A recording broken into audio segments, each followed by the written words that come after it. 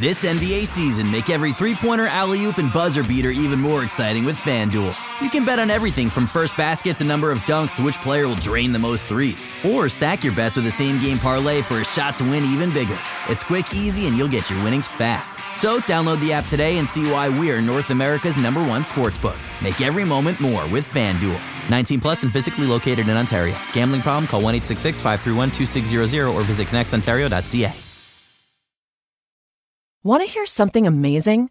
Discover matches all the cash back you earn on your credit card at the end of your first year, automatically, dollar for dollar, with no limit on how much you can earn. Extra cash? Come on, how amazing is that?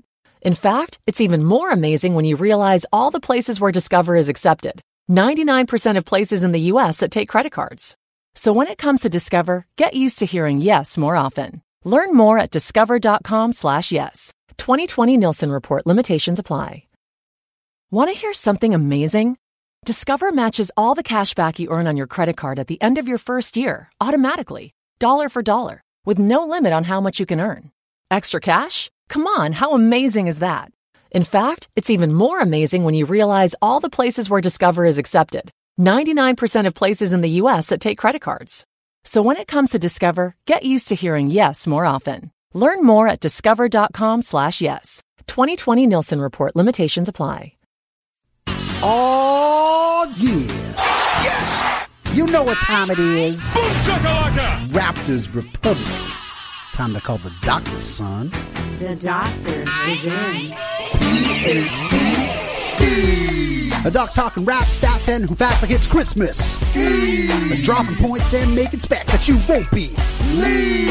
Man, get ready to ball. Cause he's talking hoop, he's got the scoop. Cutting right through the hoop, give you the loop. With a hoop, it's brains, big spout the size of Ben Wallace's. On Raps Republic and a tune, so click and read.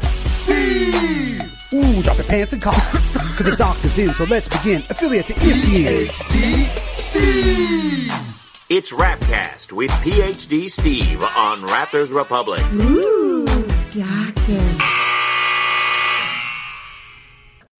Yes, it's me. It's PhD Steve back from the podcasting dead with a return to the Worldwide Roundtable.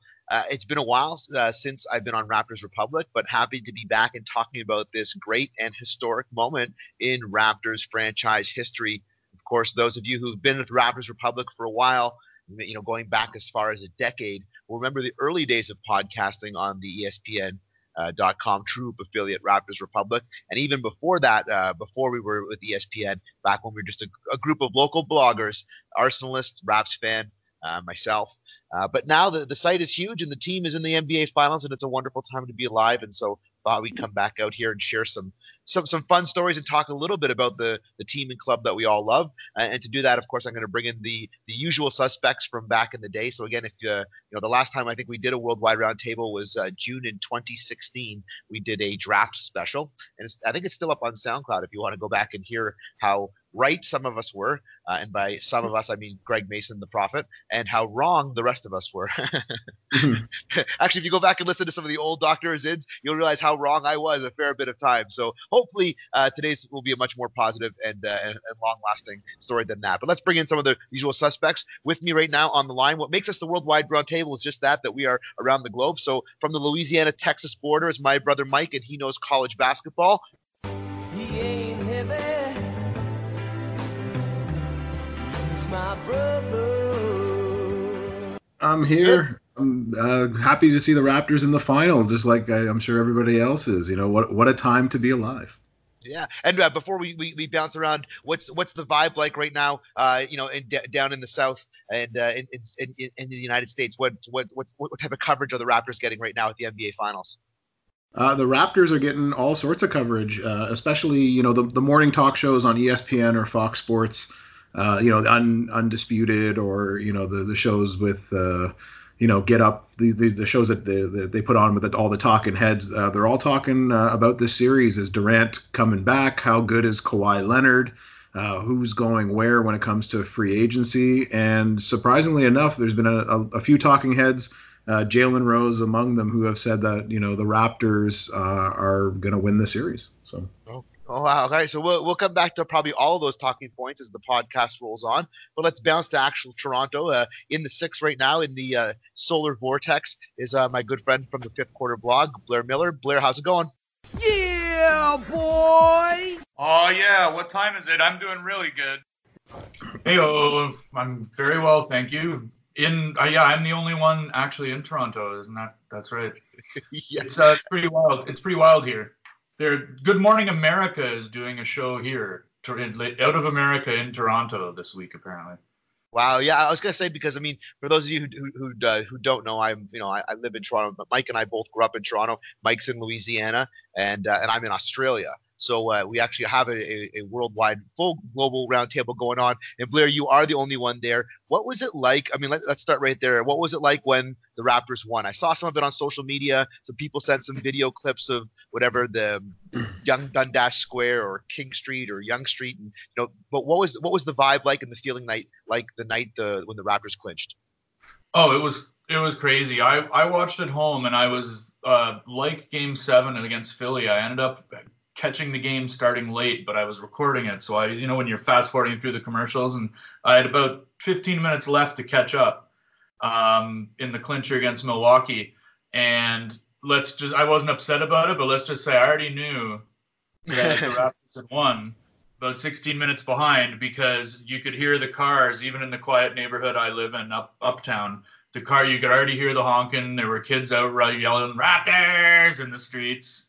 And then you saw what happened downtown. I used to run a restaurant on Front Street when Canada won the Hockey World Cup, and they turned over a taxi cab and everything. It looked a lot like that, but a lot less violent. It was crazy and amazing what was going on. Yeah, way to go, Canada. We're all really proud of you. Just want you to know. No arrest. All us expats around the globe. You did us well, Toronto. You did us well. You made us look good all around the globe. Okay, well, let's talk a little bit about this then. Maybe just we'll start here. First, let's talk maybe about what because we've been fans for a long time. All of us since day one, we've been watching the Raptors itself, and all of us were NBA fans before the Raptors came into existence. Maybe not everybody who listens to this podcast will be like that. A lot of you are younger or newer to the game itself. That doesn't make you less of a fan. You're probably more of a fan than some of us. But I mean, we've been watching for a long time, and we've been through all these moments. This morning on ESPN Radio, I was listening to Damon Stoudemire. He was on giving an interview on Spain and Fitz, and actually he said he'll be at Game 1. So I remember the Damon draft pick. Where we booed him.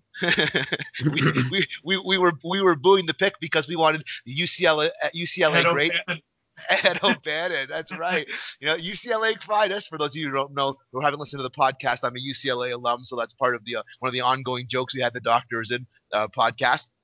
But so we've been here from that moment. We watched it all, the highs, the lows. Let's go here. We'll go to you first, Blair, and then to Mike. Why don't you share maybe what this being in the finals means to longstanding Raptors fans like yourself, Blair? Oh, well, it's crazy. As you mentioned, where us following basketball goes far, far back. It used to be back in the day where all you'd get was the last 20 seconds or so of a half-hour sports broadcast after watching hockey and baseball highlights twice over. They would go, and here are the NBA scores for tonight. And they would flash up 4 scores at a time on the screen for about 5 seconds each. And my friends and I would sit there trying to write them all down. Yeah. And how far we've come now.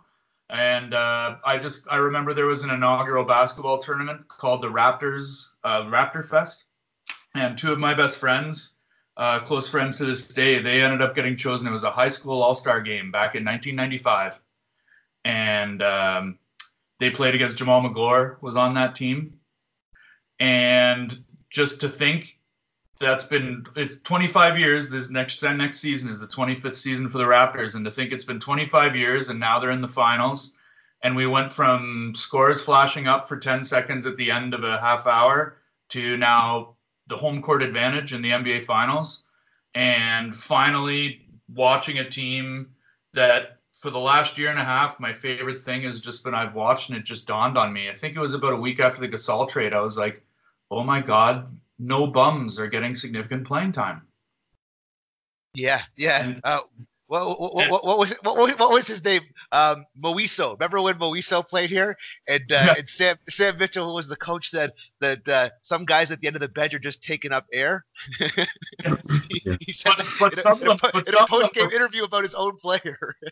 Yeah, but a lot of them were seeing floor time too, and now it's just amazing to think to have gone. I don't know. I don't really have much perspective of whether 25 years is a long time to wait or not necessarily. I don't think so. But just to witness it firsthand the whole time, and being in Toronto, living an hour away first, but being there and going to games in the Rogers Centre at first, when you'd sit there and it would be in a baseball diamond and you'd be playing basketball there, it was crazy. Yeah, and then at Maple Leaf Gardens as well, too. Don't forget they played. True. There as well. And you make an interesting point, right? Mike, I'll come to you in just 1 second. 25 years is actually a long time if you think about it, because the NBA is one of the leagues that is traditionally set up so that bad teams have the opportunity to get better, because there's no other sport where one individual player can sway the fortunes of that franchise more quickly than in the NBA, right? There's only 5 on the court. You get a guy who dominates. He can change the fortunes of your team overnight. And so to be 25 years in, coming from an expansion point, you would think that at some point you would get enough high draft picks to convert those picks into something that would allow you to contend. We've seen some contending teams, but it's taken a long time. And there's been some good decisions and bad decisions, and we've talked about most of them on podcasts and articles throughout the years. But to get to where we are now, I think 25 years is a long time. But I also think it's pretty amazing to sort of be in this moment right now. Please refer to the Glenn Grunwald factor for part of the delay. Well, I mean, I'm sure that there are lots of people who will say there's a Babcock factor. Rest in peace. I just rest in peace, Babcock. I didn't want to, but yeah, definitely Babcock. And there'll be some who will say there's an Isaiah factor, and certainly there's a Colangelo factor, and for a long period of time there was a Masai factor. I mean, Isaiah did draft Stoudemire and Marcus Camby, though. Yeah, yes, he certainly did. Okay, well, maybe we'll have some fun and go back over some of those drafts and the rights and the wrongs along the way. But let's go to you, Mike. What does being in the finals mean to you, and a longstanding Raptor fan like yourself? Well, I think for most, I'll speak for most, even though it might not be for most. But this is sort of vindication that we are a basketball city. We're not just the Maple Leafs anymore. We are a basketball city, and we are a basketball nation. And when you look at what happened to Vancouver and the Grizzlies, right, how easily that could have happened in Toronto too, considering a lot of the bad decisions that we made and the bad hires and the bad draft picks, right? And 25 years, I agree with you. Might not seem long in Leafland, but it's still a long time in the NBA, where players rotate in and out of the league very quickly, and dominant players can dominate and carry teams on their backs. And this is the first time. It's unfortunate it took 25 years, but this is the first time that we've had the best player in basketball. And this is what happens when you have a player at this level, right? Vince Carter, great player. Not at this level, right? There's something that happens when you have a player at Kawhi's level. And when you have that, it makes all the difference in the basketball universe. Toronto's been waiting a long time and has suffered through a lot of really bad teams. And I think it just goes to show, that we deserve this. Okay. I mean, everyone who's listened to any part of me on social media or in the past on Raptors Republic knows that I do not like Vince Carter. Okay, so I am not a Vince backer or supporter in any way. In fact, I've often said that I would give up my season's tickets if they retired Vince's jersey, and that's still to this day true. But I will tell you, Mike, there was a period of time. It was a brief period of time, but there was a period of time of probably about 18 months where Vince Carter was the best player in the NBA. And if you didn't think so, there was at least an ongoing debate of whether, it was a real debate. Would you trade Vince for Kobe straight up? And a lot of people, real basketball people, were saying, I wouldn't make that deal from the Vince Carter side. Okay. So, there was a moment, it all went sour. We all know what happened. He missed the shot. He graduated. He quit on his team and whatever, all that other stuff that went on, whatever, all that aside, there was a very brief window where we did have the best player in the world. Having said all that, I'd actually say that was a brief window of some sort of temporary insanity on analysts' parts. But well, I mean, Blair, I mean, go back to it though. I mean, let's think. Yeah, think but about a guy that's never been invested on defense isn't worth trading for Kobe Bryant. You know, I don't know. Anyway. I mean, I found that Vince Carter is a great player, and he will go down as a great player. And the hype around him, the dunking, the things that he can do. I don't want to take anything of that away from Vince Carter, but I think that, you know, had he made that shot, you know, had he won that series and had he continued to invest in his team, I would feel differently. And maybe I'm jaded, but I don't think he was, you know, I don't think he was the greatest player in the league, you know, by far in any time. But again, here's what I'll give you. Here's what I'll give you here in this. And again, this is I think you're making a really good point about it's not about Vince, it's about Kawhi, right? And just about how good Kawhi actually is. And I think I said it a couple weeks ago on Twitter, and no one I put like "don't come at me," and no one actually came at me. But the point that I made was Kawhi Leonard is the best two-way player in basketball that I've seen since Jordan, and I actually mean it. I don't think I've ever seen a player since Jordan play that way, that hard on defense and on offense, and make that big a difference on both ends of the court for the entire duration of a game in and game out since Jordan. And I think if you want to put it at that level, then yeah, Kawhi is the best player we've ever had. And you know, I do think that. You know, right now he's the best player in the NBA. No one's playing better basketball than him throughout the playoffs, regardless of whether Durant is healthy or not. But I mean, I don't know if I don't know if I can look myself in the mirror and honestly say that if I had the chance to take Kawhi or Steph tomorrow to start my franchise, that I would take Kawhi over Steph. I don't know that I could actually honestly say that. Blair? Oh, I feel like that's a question where there's no good or bad answer. But go on. If I could add one thing to this, right? Like, again, not to take away from sort of what Vince Carter did or how great of a player he was. One thing that we do have to acknowledge is that Vince Carter did set the bedrock down for the team and brought a lot of people in Canada towards basketball, right? Like, he brought a lot of the hype up north and it got people invested in a game that wasn't something that we were sort of before that. So Vince Carter was incredibly important to this franchise. I don't want that to sort of seem lost in this conversation. But Kawhi Leonard as a two-way player, there, you know, you're right. Jordan was the last time that we've seen someone so dominating at that position. Yeah, I agree with that. I think there might be some possible arguments made for traditional centers before the way the game's played now. But I think it's important to note before Leonard got hurt, when Zaza Pachulia Bruce Bowled him, people were talking about him in this way then. There was a lot of talk, even though LeBron was killing it, that Kawhi, there was a lot of, is Kawhi the best two-way player in the league right now? And he's even better than that now. So I don't see how it's possible to say anybody else occupies that role other than Leonard. Okay, we'll come back to Leonard a little bit later on. I want to do some other stuff first, and we'll talk more about Kawhi. Obviously, we want to talk about his impact on the team and what his future looks like, because those are always talking points, and everyone wants a chance to weigh in on that. So we'll just put a pin in that and come back to it in a second. Let's stay where we're just talking about our experiences along the way and some of our growth as fans and what we've been through to get here. You guys have a favorite memory of the Raptors from this particular season? I mean, like win or lose, I think everyone's feeling pretty good about where the Raptors are, and when it's all said and done and the final whistle is blown, you'll look back on this season, you'll remember it, I'm sure, fondly.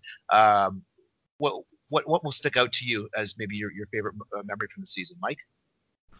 I'd have to say it was Kawhi finally showing emotion when he hit that unbelievable lucky shot to put away the 76ers, where, you know, he screamed and he smiled and he hugged everybody, which was so un-Kawhi.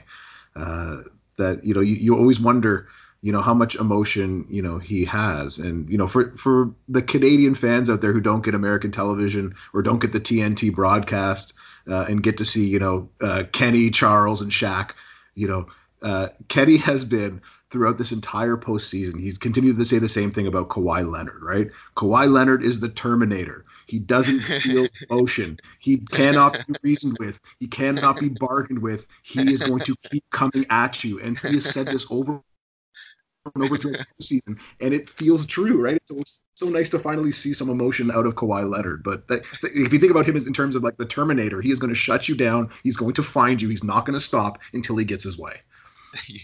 I love that social media took that shot and put it to Titanic. That's one of my favorite things when you watch it with the Titanic music, or when you watch it with the Avengers music. It's so good. Blair, what about on to you? What would say maybe your favorite memory from the season? Well, I have to go with Mike, and I think most people would. It's the shot. I'm sure it'll come up again while we're talking, but yeah, I mean, it is after all, and I'm still surprised that it is the first ever buzzer beater to win a Game 7. Yeah, that actually surprised me very much too. I never, I guess I hadn't thought about it that way, but yeah, that it was the shot, and it's an eternal one. You know, for me, it's interesting because my favorite memory of the season is actually the Valanciunas for Gasol trade. It's believe it or you guys know I love Jonas and have for years, always calling for hashtag more cowbell for those of you who are longtime listeners. But I think we saw something different in Masai Ujiri this year. We saw it at the end of last season when he made the DeMar deal. So the DeMar deal was the first time really that we saw Masai Ujiri in his career as a general manager trade dollars for dollars. I mean, if you've listened before to my arguments against Masai Ujiri along the way, you'll know what I used to always say is Masai would trade quarters and turn them into nickels. He would take assets, single assets, and divest them into smaller, less valuable assets, and just collect as many pieces as possible, and then try to reassemble them in different ways. And it didn't get to the finish line. And I was always saying what I want to see him do is sort of double down and really take his shot. And this year he did that. I mean, the DeMar trade was a massive trade. It could have gone wrong for 100 different reasons, but it went right. I mean, we are in the finals. And even if Kawhi leaves at the end of the playoffs, even if he goes somewhere else in free agency, I mean, Masai did it. I mean, he took his chance. Now, granted, he won that trade. He didn't trade nickels for quarters. He didn't go in the other direction. I mean, he traded his best player and the best player to ever play for our franchise. Really, if there's ever a jersey we should retire, it's DeMar DeRozan's, and nobody else's. So I would stop the rest of the nonsense. I mean, and he took him and he traded him and got the best player back in Kawhi. But still, it was a huge risk. And then he saw halfway through the season that the team still needed more. That even with Kawhi, there was a need to address some of the other inconsistencies in the lineup. And he was willing to go back to his pile of assets and take, which was clearly an important piece. Jonas Valanciunas was a big chip desired by many executives around the league. And again, willing to double down again in the Marc Gasol deal. So for me, I mean, what I take away from this season was this is the season where Masai Ujiri really, I mean, he's completely earned my respect as a general manager and really went all in. And I think we're seeing the fruits of it. Any thoughts, Mike, on Masai's moves this year? I loved both of those moves. When I learned that we got Kawhi Leonard, I thought that was great, because if we had learned anything from the past few seasons, is that DeMar DeRozan, great in the regular season, when defenses get tougher in the postseason, he cannot be that guy to lead a team through the playoffs. It's just it wasn't going to get done. Hold on, I want to just jump in there. I was sorry to cut you off, but I want to just jump in there. I think I would like to have seen DeMar DeRozan have the opportunity to be the core piece in an offense that was schemed not by Dwayne Casey before I completely agree with that argument. There's lots of evidence to back up what you've said, but I mean, he was also hampered by Dwayne Casey as the great offensive mind, scheming for him with significant ISO ball, over the last several seasons. Back to you. That's a very valid point. What I think, and I told this to our father earlier on in the postseason, was that had the Raptors lost, to Philadelphia, the resounding idea was, Masai didn't go far enough, right? He should have traded not only for Gasol but also for Mike Conley. Like, he should have gone in and picked up, I believe, a better point guard. a bigger point guard, one who can play, I think, more or better defense than a Lowry could. But you know what? Lowry has showed up sort of since Lowry then. Lowry has showed. He has shown up huge, and that completely shut my mouth. And I said, you know what? Lowry deserves the respect. He has led this team in a different way than Kawhi has. He has put his heart and soul on the floor, and I'm all for it. But up until that point in the Philly series, when Philly's a bigger team, they are a longer team, and it's really hard for a guy of his size to make an impact. And I thought that might have been, had they lost, I would have sort of questioned Masai's not spending more of those chips to get Conley out of there. But you know what, I'm all in on the moves that he made. They were very impressive. He went all in, and look at this is the result.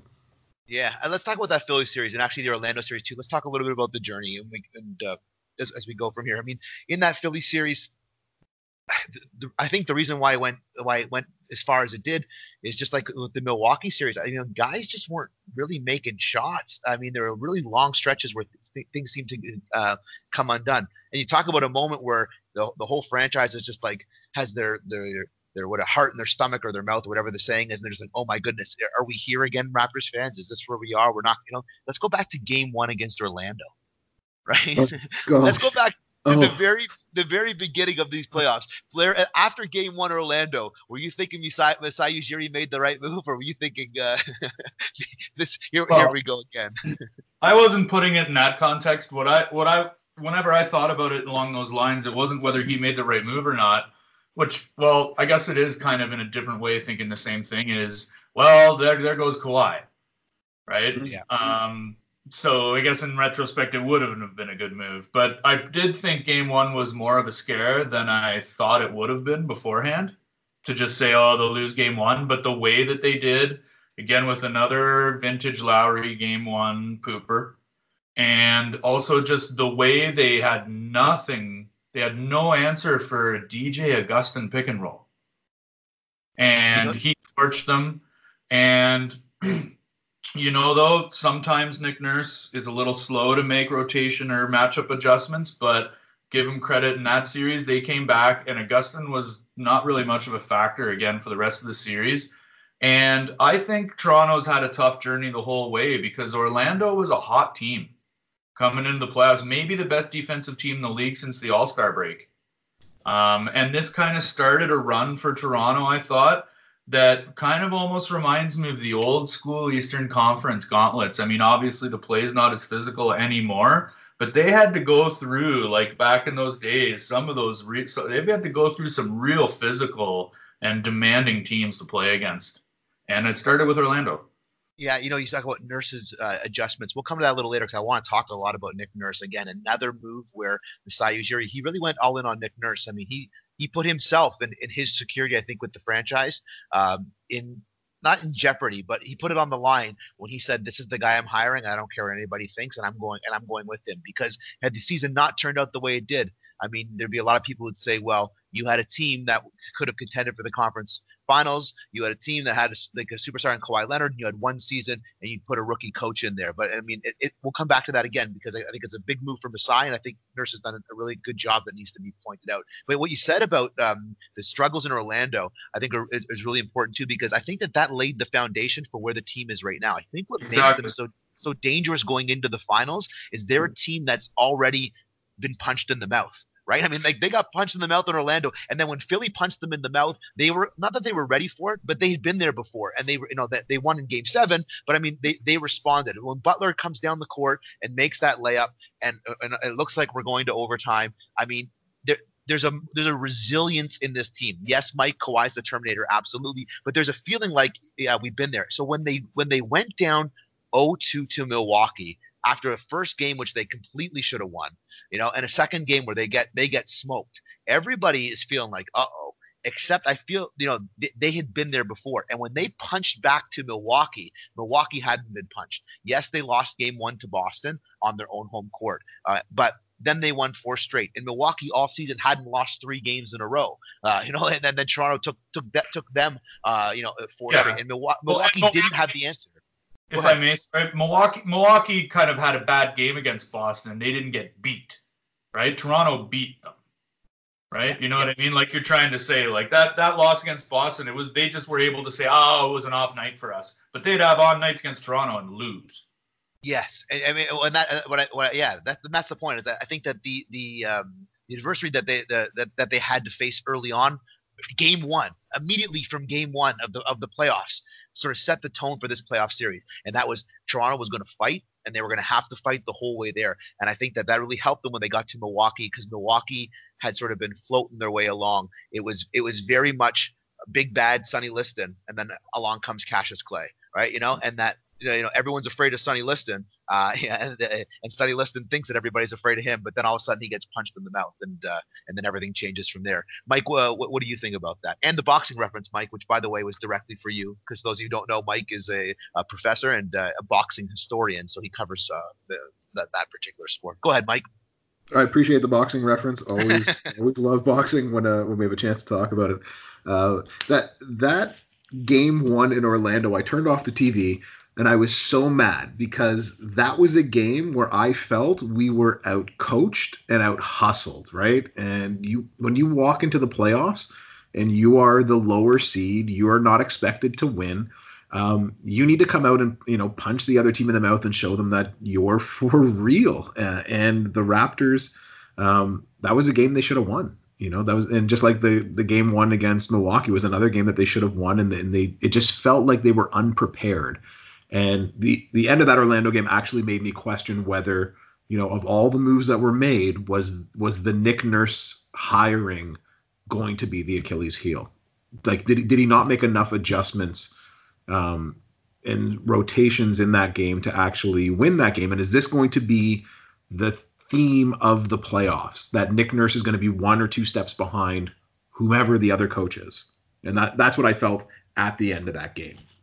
Okay, let's go there now. Then let's talk about Nick Nurse, and we'll come back and talk about the journey again and preview the Golden State series and the finals, and talk a little more about Masai Ujiri as well. But let's go to Nick Nurse. I mean, big gamble for Masai Ujiri. It's paid off because they are in the finals. So you can and along the way, I think Nick Nurse has done a pretty darn good job. He's had to deal with all types of issues, like for example, load management. And he still managed to win 58 games, was only a handful of games behind Milwaukee, and has home court against the Western Conference for his team in the finals itself. In each of the series, Blair, you touched on this. Adjustments were made in the Orlando series immediately. Adjustments were made in the Philly series, and I thought the way in which I thought the defensive scheme to team defend and clog the middle against Giannis and Milwaukee was the best defense I've seen any team play against Giannis all season long. And I think that was the real difference in winning and losing that series, is that they were continually able to make life difficult for Giannis in a way that no one else was able to. And every time Milwaukee tried to make an adjustment to that, Toronto adjusted to that adjustment. Their defense won them games throughout the series, and I think that schematically, Nurse did a really nice job. Even things like knowing when to go to Van Vliet, knowing when to go small against Milwaukee really helped as well. Let's go to you first, Blair. Maybe a little bit of your thoughts about his Nick Nurse's year, maybe about his in-game adjustments, his rotations. What are your thoughts?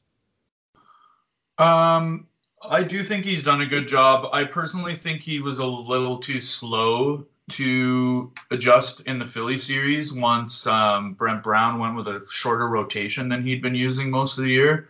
But obviously it turned out okay. It's not an easy situation for him to walk into, right? I mean, it isn't a promotion from within, but, it's awkward. He's replacing a coach of the year, right? And, but he's actually one of the things I always gauge coaches by, or try to anyway, and I think I've said this with Casey before, is Nurse has his players playing hard for him. And that's not as easy as a lot of people think it is, coaching-wise. And also, one thing too is, obviously, I don't even think you can call it a pink elephant because everybody's talking about it anyway, is the Kawhi situation. to go through these playoffs and have like game one, like I said, game one against Orlando, oh, Kawhi's going to leave. Even like the game 7 shot might be the thing we look back on that makes him stay. We'll talk about later, I'm sure, if that happens. But imagine all the pressure they're all playing under and coaching under, and Nurse has to manage all that. Well, they all know that they're also playing to keep the team together. Mm-hmm. Yeah. All year. Which is a whole different kind of pressure that we can't really understand, and he's navigated it quite well. You talk about the adjustments with Philly when Brown went to a shorter rotation. I think that Nurse, that's a tough spot for him to be in, because I think he tried to open up his bench. I mean, we saw him try to include other players, but there was no one to trust. I mean, like, and I actually thought he did a really good job of adjusting to that. Like, he said, okay, I need to open the bench. I need to look somewhere else. I need to find some scoring somewhere else. I need to share some of these minutes, because really the Toronto starters have played the 5 Toronto starters have played more minutes than any other 5 across the playoffs, right? So he tried to look somewhere else and find help, but there was nowhere to be found. I mean, we found out very early that Meeks or whatever, I mean, he's not seeing floor time, right? You just can't go there. And then even I think that he's to continue on how well I think he's navigated the difficulties. And I was very anti-Nurse in the beginning as a hire, or not anti. I thought it was I was skeptical of that being the right hire. I mean, he's got to this point with this Raptors team having shot more 3-pointers than any team really in the history of the NBA playoffs. They're on pace right now to pass the Golden State, I think it's 2016 team that had more threes than any other team in playoff history. And really? Yeah, and they're doing that. He's doing that. So I mean, like, so we have an offensive scheme of that's different than what we've seen before, but at the same time doing that when Danny Green is shooting. Yes. I think like 25% across the playoffs. Yes. And he's making uncharacteristically bad defensive decisions too, Danny Green. I don't know what's going on with him. I don't know. I hope he doesn't have something personal serious going on or something, because something's going on. He's navigating that, though. I mean, if you said to Nick Nurse at the beginning of the playoffs, what's your rotation going to look like? He's going to say, okay, when I need minutes here, I know that I can get this from Serge Ibaka. And Ibaka's had 2 really good games in the playoffs, but sometimes you put Ibaka in and he is there, and sometimes you put Ibaka in and there's nothing. And he's navigated, having to manage Gasol when Gasol wasn't making any shots at all, like a complete 0-4 for games. Navigating Danny Green being hot and cold. You'd say, well, I go to Green off the bench when I need 3-point scoring, but he's got none of that from Green. I mean, he's been able still to find a way to make the combinations work. And we question his rotations and his lineups a fair bit, but he's found a way to twist the Rubik's Cube to get the puzzle to work so that we're here. And as great as Kawhi has been, and Kawhi's been the best player in the playoffs, and he is moving this team, and he is the superstar, etc. I mean, Kawhi by himself hasn't got the team here. It has been a series of parts around Kawhi, and to Nurse's credit, he's been the puppet master that's made that happen. Yeah, and you know what? I've made a decision, and again, I say this, as you guys know, I'm not really much of a homer at all, so I'm not some Nurse apologist or anything, but I think a lot of these guys' struggles can possibly be explained by, and we'll have the word for the day, fungible. Right? Schemes in the playoffs now in the NBA, they're very fungible. Like, look at how much you have to change across Orlando, Philly, Milwaukee, Golden State.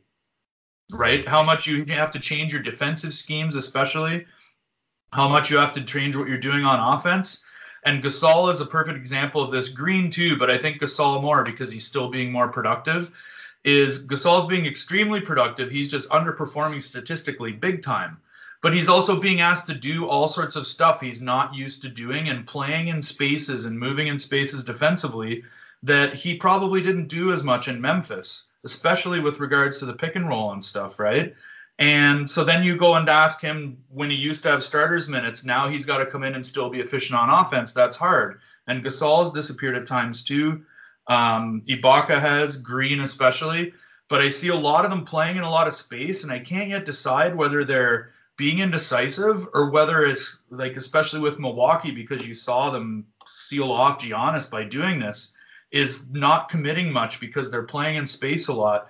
And that really puts players out of sorts on both ends of the floor, even if for your offense, if you're playing that way defensively. And I find impressive because Nurse has kind of almost negotiated that chaos. and that fungible different types of approach each round. And the players aren't getting what you'd expect out of them, and sometimes they seem lost, but it kind of makes sense. Yeah, I think it's a great point that you make, and I think we're going to see it again because we're about to see a completely different team and offense than anything we've seen so far in the playoffs. Really, I mean, you have to pick up the ball handler as soon as they cross half because they're already in shooting territory, and that combination of Clay and Steph is deadly. But even more than that, you talk about Gasol, you talk about Ibaka, and the work that they're going to have to do. Draymond Green is going to be. We're going to get to the series in a second, but I mean. But what you have to do, though, just if I may, what you have to do, though, and this comes back to coaching again, I say, because I can't decide yet whether it's a product of this try and play half of everything sort of defensive approach they seem to be taking, or whether it's players' shortcomings. But Siakam especially, but Gasol, all these guys, but especially Siakam, a guy who makes his living right now in and around the corners and the baseline, they all have to start being better at sealing off on the weak side on the glass. Yeah. They have not done that all playoffs. All playoffs, the weak side glass rotations, they've been getting killed on the rebounds that way. And you'll lose the Golden State by 20 playing like that. Yeah, offensive rebounding is defensive too, though. Defense, yeah. No, I was gonna say, for Golden State, they are actually the top. I think they're the top offensive rebounding team right now in the playoffs. And the problem with them is that when you give them second chance opportunities, those turn into 3-point plays very, very quickly because that ball gets swung right back out to the 3-point line and it's in the net before you can blink. So and we have not been a very good rebounding team. The Raptors have not been a very good rebounding team throughout the playoffs. And part of that is the construction of the lineups too, and the type that of defense that they play. No doubt, Blair, and you're certainly right too that they will need to be better at it in the upcoming series. Okay, one last question about Nick Nurse, and then we'll bounce off of that. Mike, is there an argument to be made that Nick Nurse is the best coach in the East right now, or do you think that him being in the finals is more a product of his environment and the players that he has? Well, if Coach of the Year is determined through regular season and playoffs, then yes, I would say that he is, because to get in on sort of the adjustments that Nurse has been making, while his in-game adjustments I feel are coming a little bit slow, and that's sort of one of the reasons why Philly took so long, apart from the fact that Van Vliet was 3 for 24, 1 of 14 from 3, Lowry was 25%, Ibaka was 21%, and so forth. Anyways, but that it's his game-to-game adjustments that I found on who we're going to attack, who we're going to put the ball into whose hands, who we're going to try to take it out of, how we're going to play defense this next game. I think that's where Nick Nurse has really shone in these playoffs, despite the fact that this team is jacking up threes that they are not making at an unbelievable pace. And, statistically speaking, if you throw up, and I think it's like 660 threes through 3 rounds of the playoffs, and you're only making, I think it's like 34% is what I read today, is what the Raptors have been making 3-point wise. So when you jack up that many threes at only 34% making, you should be losing, but they're not. And so we do have to at least give Nick Nurse credit in terms of, getting his players to continue to push and find ways to win when they are just jacking up threes like nobody's business. Yeah, just so the actual numbers there, just so we're clear. So 34.5% is their 3-point percentage in the playoffs. That's 5th right now. But the percentage of shots that they've taken from from that range is over 40% of the shots they've taken in the playoffs. And the projection is that if the finals go 5 games, this is from NBA.com. If the finals go 5 games, the Raptors will break the Warriors' postseason record of 306 3-pointers made. Also, Mike, on the point that you made, they want to win the possession game, and they'll have to. Yeah. Mike, the other point you made, I think, which is a good one, is that the game-to-game adjustments, and we've seen the Raptors, for the most part, there's been 1 or 2 games where it hasn't looked that, but for the most part, the Raptors have won the first quarter a fair bit in across these playoffs. Now, then you see things sort of move into sticky places, second and third quarters along the way, but they've been consistently good in the first quarter and finding their way through that. Even when they give up a decent amount of points. But, I mean, nobody has better first quarters in the playoffs than the Golden State Warriors. They're the top performing team in the first quarter across the NBA playoffs. So Toronto will definitely have to be ready. Blair, your thoughts on Nurse? Where do you think he ranks in the coaching hierarchy of the East right now? I don't know where he ranks exactly. I don't think he's the best coach in the East, but I also don't think he has to be a product of his environment either. I mean, there's a lot of competition. There's some good coaches in the East, right? You got Brad Stevens. Mike Budenholzer is probably going to win Coach of the Year. Eric Spoelstra lives under the radar all the time. Brad Stevens, or I already said Brad, Nate McMillan even. And I guess, yeah, he inherited a great situation, but, you know, so did Spoelstra initially in Miami, but also Nurse isn't some coattailing personality either, right? Like, he's coached more winning teams overseas than I think he has different suit jackets. You know, like he's had experience being a head coach. And as I said before, just the way how everything needs to change, and it's been a crazy, weird, chaotic, like, you know, series of adjustments throughout each series and from series to series. I think he's done a great job, but you know, you don't have to be the best coach in the East, and you don't have to coattail on your own situation to become a finals winning coach either. So, yeah, Ty Lue's a perfect example of that too. Okay, let's bounce now to the finals and talk a little bit about the two teams we've got. We've got the Golden State Warriors, got the Toronto Raptors. I mean, you'll hear all types of previews. You don't need us to preview the series for you, but we're going to talk a little bit about it and some of the things that we think about these two teams. Golden State, of course, is in their 5th straight finals. And arguably, they would have won 4 straight had it not been both for an insane series from LeBron, coupled with a ridiculous suspension for Draymond Green. And I think if you take away that sort of individual moment and the block of the greatest defensive play in the history of the NBA Finals, you know, we're talking about Golden State going for their 5th straight title. They're clearly the best team we've seen in basketball in a long time. I want to start with this question for you guys. Where does this team, I mean, again, we're long watching basketball fans. I remember watching Showtime Lakers. I remember watching Bad Boy Pistons. I mean, obviously Jordan, etc. Where does this team rank for you in terms of greatest NBA dynasties? Blair, to you. Well, I think for one thing, these finals pending, but they have to be up or near the top. I have a hard time doing conclusive tops with, you know, teams I've never seen play in person, teams playing from different eras, but they are you saw 2000 Lakers, you saw 90s Bulls, you saw Showtime Lakers, you saw Larry Bird Celtics, you saw Bad Boy Pistons, yeah, they're hard to compare, but we are now, what I was going to say is, one thing they have, though, is they are now starting to get in the territory. You've started to see it this last week for the first time, really, is they're starting to get into stuff where all you can talk about is the late 50s, early 60s Celtics. Yeah. And those stats are always revered, but at the same time taken with huge grains of salt because the league was so small, quality of competition was this, blah, blah, blah, blah, blah. And now they're starting to mute out those numbers. Yeah. So there was only 9 teams in the league when the Celtics went to 5 straight titles back or championships in 1960. Yeah, and most of the rounds were 3 games. I think the series and the playoffs and stuff. So, you know, it's a totally different situation, but also one that I do think.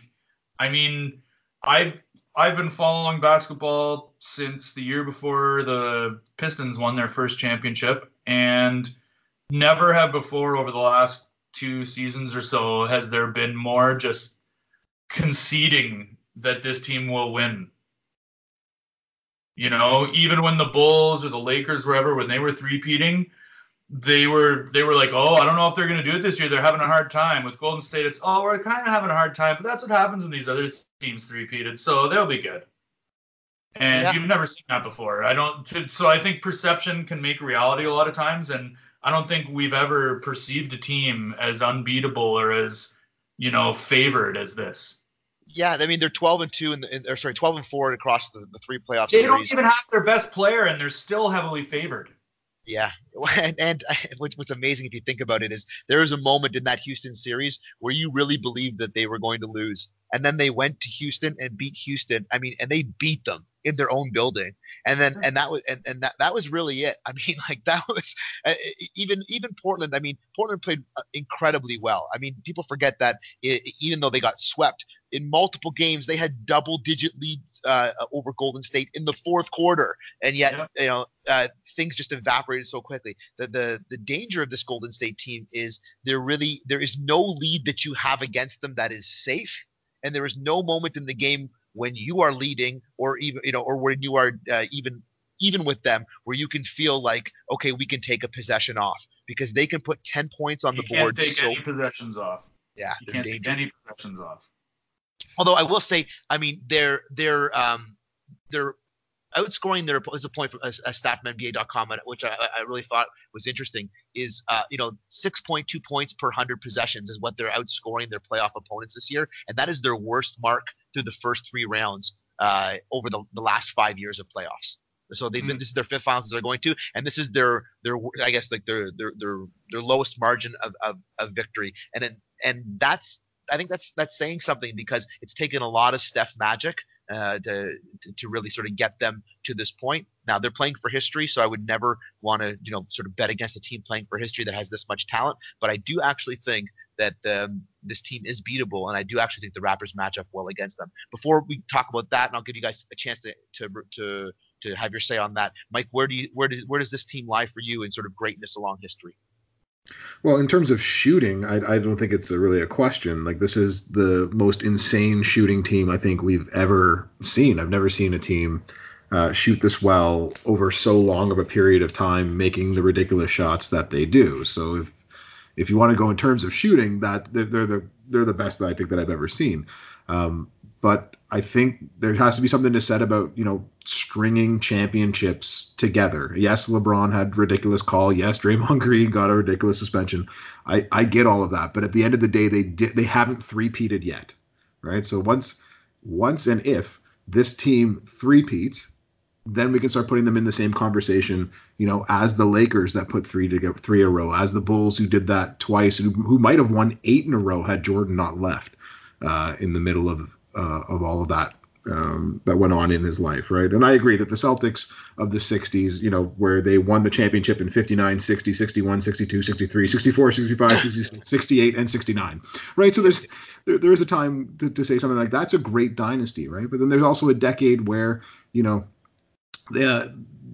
either the Lakers or the Celtics who win the championship, with I think the 76ers as the only lone example in the 70s of another team that actually won within there. And so that's because Moses came along and parted the seas between those two. Yeah, someone needs to allow the 76ers to win one. So Golden State, are they dominating? Yes. Are they a dynasty? Possibly, if they win 3 in a row. But then, I guess this team reminds me of that Lakers, that Shaq Kobe team, where you didn't know what was going to happen. You realize things might be falling off and people might be leaving, and you add a whole bunch of older players who you're not quite sure about. The Karl Malones and Gary Paytons at the end of their career, and you're not quite sure if they can ball anymore. And you make it to the finals, and you make it really easily to the finals, and then you lose to a really defensive-minded Detroit Pistons. That's a good shout. I hadn't thought about it in that light. I mean, certainly, I like the way the Raptors match up against them. Continue on, Mike. We got to remember that Lakers team that made it to that finals with Malone and with Payton. You still had a Shaq who was averaging almost 30 points a game, and you still had a Kobe that was averaging close to 30 points a game in the playoffs. But you knew that they didn't like each other, and you knew that there was a lot of dysfunction in that locker room. Draymond Green, Kevin Durant, and you don't know exactly where everyone's head's at. And if everybody really wants to ball with each other next year, there's so many question marks. And that team was also chasing history, right? And so, but how much is left? And is it a question that the Pistons were the better team, or were they just the hungrier team with less distractions? Blair, what are your thoughts on that? I mean, that's a really interesting point. Taking this series and looking at it through the lens of the Pistons. I don't think Rick Fox is any Kevin Durant. No, but they also had Robert Horry. They also had Robert Horry is no Draymond Green. But they had Shaquille O'Neal, who was the most dominant player. Yeah.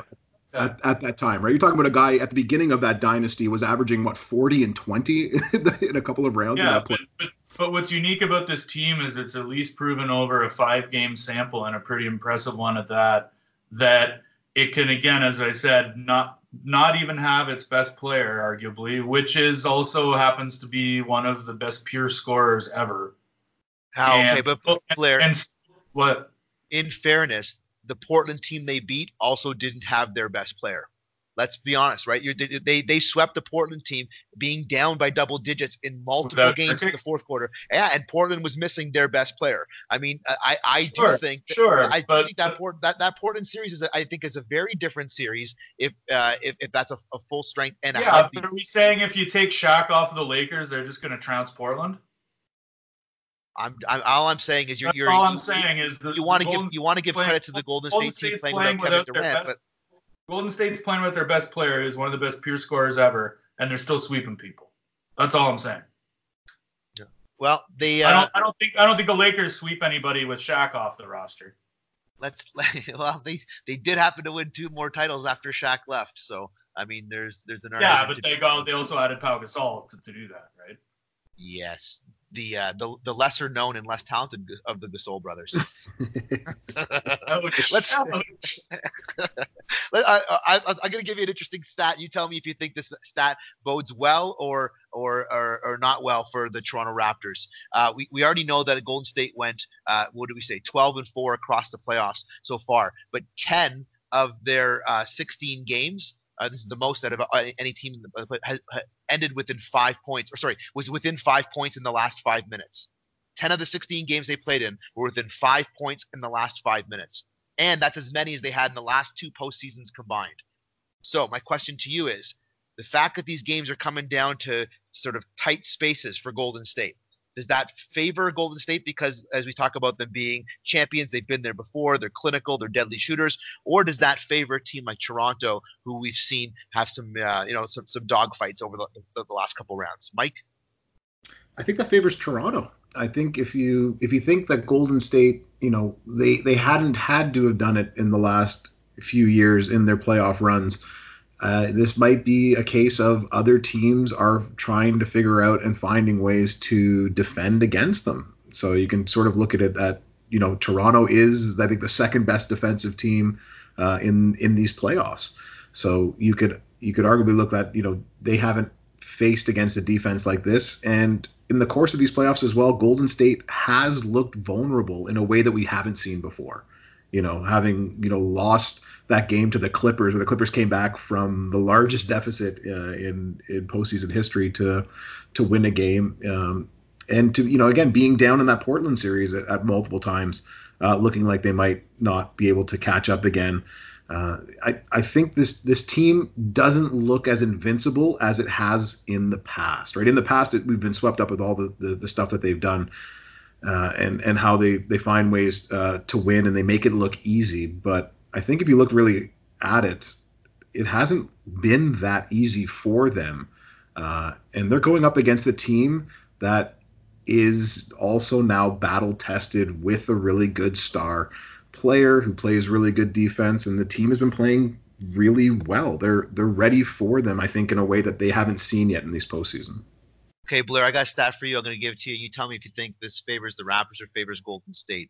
Golden State in the playoffs are 8-1 when they've led by double digits at any point in the game. But they're also 4-3 when they've trailed by double digits. The Raptors, on the other hand, 9-1 when they lead by double digits, but 2-5 when they trail by double digits. How do you think that plays itself out in the finals? That almost sounds like a wash statistically in a way. I think this kind of overlaps with the last stat as well, but I think both teams are going to be ready to play and kill it in close games.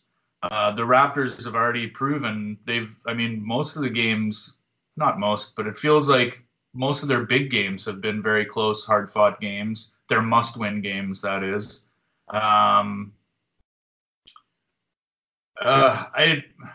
think if anything, the more close, I would think the more the games are close, I would give the edge to the Raptors, actually, as long as Durant's out, because I do think Golden State has kind of leaned on him in late minutes of games for the last couple of years, and if they don't have that, the Raptors will be in more contention than otherwise. Okay, keeping it here. We'll do one more for each of you, Mike. The Raptors themselves are 11-0 when they've scored 104 points or more per 100 possessions. Given the nature of how Golden State likes to play, is it in the Raptors' best interest to play at pace or to slow the game down? It's in the Raptors' interest. I think if you can slow Golden State down, I think is the question that we've said. Like, if you can slow this team down, you can beat them. But you know what? Golden State, they jack up shots pretty quickly in the shot clock as well. So that gives the other team a lot of chances to score. And I think they're in the bottom half of the playoffs in terms of opponents' points per game, whereas the Raptors are holding opponents to less than 100 points a game, I think, throughout these playoffs. So if the Raptors can slow them down, it works in their favor. But they're going up against a team that, kind of like the Phoenix Suns when Nash was there years ago. We're going to let you score 105. We're just going to score 115. And I think that's the way the Golden State Warriors are going to play through this. I don't think it's the defense that's going to stop the Raptors as much. It's not going to be as important as the Raptors stopping and limiting Golden State on the other end, right? Like, the Golden State's going to score.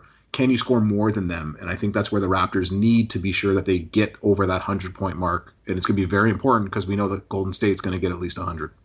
Okay, Blair, I'll give you one more to you. We know the Raptors have been the second best home team in the playoffs, outscoring their opponents by 12.5 points per 100 possessions, and they're 8-2 at Scotiabank Arena. We also know, however, that Golden State are the best road team in the playoffs, outscoring their opponents by 7.5 points per 100 possessions on the road. They've gone 6-2 on the road, and in every single series in this 5-year dynasty span of Golden State, they've won at least one game on the road. Games 1 and 2 are at home. Do Raptors hold home court? I think they do. I actually think that they're going to hold home court. I think they're going to get a reverse Bucks, and they're going to home cold court and then lose. But I do think they will win the first 2 games. I just think the fanfare is just such a wave right now, and it's hard to see. It's hard to see that not giving the Raptors the edge. One question though I don't know if do you guys think it matters that Curry won't necessarily feel as away as he does in a lot of other cities? Like, he lived here for a long time. I don't know if that matters or not. Does he eat an Uber for free while he's here, or no? Yeah, true. But because I wonder if it matters. Like, and also his wife grew up here as well, right? So, like, before they even met. So it's I don't know if this is. And does that matter at all? These are those little infinitesimal things we like to look at and overanalyze when we're looking at the finals.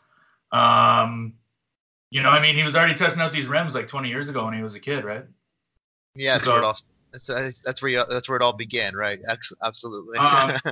But no, I do think the Raptors have an edge. I mean, like I said, coming to America is coming here. But the only other thing I would say is, one, that it's just Golden State and their talent can trump anything, and 2, there's some ways that they can parlay this, along with Klay Thompson's chip on his shoulder about the All-NBA voting. There's a way they can parlay that into a chip on their shoulder too. All this Toronto attention that's being had. Yeah, they've also been off for there's that too. The rest and rust. Yeah. There's that resting rust that comes with it. We're the idea that we're the favorite, the idea that we don't think this team can hang with us, and I'm not sure they're taking the Raptors serious enough. And I think it's vitally important that the Raptors make a statement in Game 1, not only to really shake the core of Golden State, but to set their own confidence up, right? You can't have the same thing that happened with Orlando. You can't let Golden State come into your building and beat you on game one. You need to come in and make a statement, right? You need to show that. And I think a lot of this is you need to believe it too, right? We belong here, and we can beat you. And the one nice thing for those Raptors fans out there, the hardcore ones, is if I'm wrong and they do go out and lose game one, they've done that before. Yeah. Mm-hmm. Yeah, absolutely. All right, guys. I think maybe we'll end it right here. We've gone for an hour, so it's been a good little chat. We've gone over a whole bunch of ideas. I mean, maybe we'll save the Kawhi stay or go for another day, because the truth is no one knows but Kawhi, and he's not telling anybody what he's doing, and it's really irrelevant. If I could, Steve, though, let me give a shout out to my good friends at Tequila Bookworm that are doing the Kawhi and Dine. All right, at 15 Queen West. Everybody go check them out. A nice little cozy bar with good late night food. All right, there you go. There's a shout out from Blair. Any other shout outs, Blair? That anything else you want to promote before or just no? That's it. No, that's good. Where can people find you around these days if they want to hear more? I'm still on Twitter at TF Quarter. TF Quarter podcast is currently on hiatus. It's one of my favorite words in the English language, hiatus. I don't know if we'll be back anytime soon, but I'm still tweeting and can be reached there. Okay, and Mike, what about yourselves? The only other thing that I want to say is that we ended up trading Bruno for Malachi Richardson, of which we only got 23 games for, and then we ended up trading him to the 76ers this year for cash. And we missed out on a lot of players because of that, and we took a lot of heat here on Raptors Republic. Because of how we dealt with That's that. 2 trades away from being 2 trades away. He's 2 trades away from being 2 trades away from actually being ready. So, you know what, Raptors fans, longtime listeners, you know what, you were right to grill us at the time, but I think at the end we showed why, we weren't completely wrong. True. Yeah. Besides that, okay though, there's been some good moves since then. We'll give him credit for that. Mike, what about tell people about your latest book that just came out? So I actually just published a book. So if you want more information on sports in Africa, so I've edited a collection. It's called Sports in Africa, African History, Politics, and Identity Formation. From the publisher is Routledge. So you guys can check that out. I have a chapter in there in sort of my new topic in history, which is actually the history of ping pong in colonial Nigeria. So you can check that out. There you go. So, I mean, and Mike, if people want to follow you on social media, where can they find you? Unfortunately, right now, kind of like Blair, I'm in the middle of sort of a hiatus as getting my life together. But here's hoping that, with the Raptors Republic fans like sort of what we've done here with bringing back the Worldwide Roundtable. Maybe we can do this again in the future and continue talking, because this has been a lot of fun.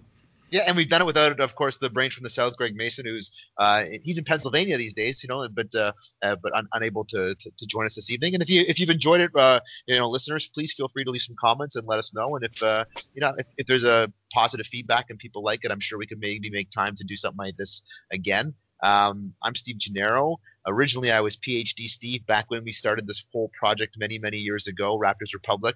And it's been beautiful to watch it grow. I want to give a shout out before I go off here. I mean, I talked about Zarar and Sam, for those of you who don't know, Arsenalist and or what's his handle now on Corner Sniper and Raps fan or whatever, because they were the guys that really started it way back in the day with Scott as well. So a shout out to sort of the originals of Raptors Republic. But along the way, there's been so many incredible people who have helped Raptors Republic grow. And I mean, to watch it now and to see the site now, I mean, I won't be able to tell you all of them and give all of them credit, but I mean, certainly, you know who you are if you've been there. But I do want to give a very particular shout out to Blake.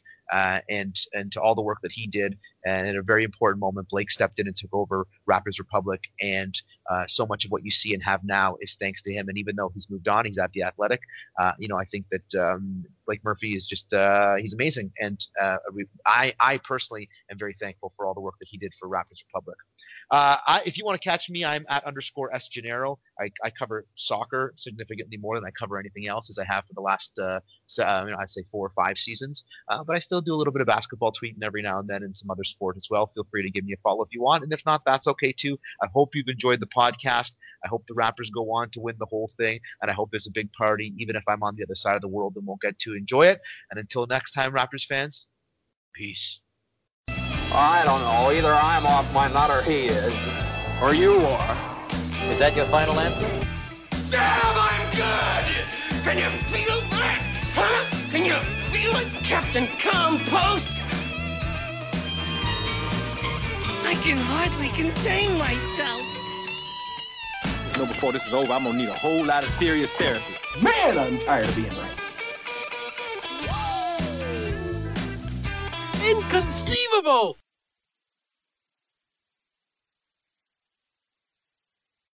Want to hear something amazing? Discover matches all the cash back you earn on your credit card at the end of your first year, automatically, dollar for dollar, with no limit on how much you can earn.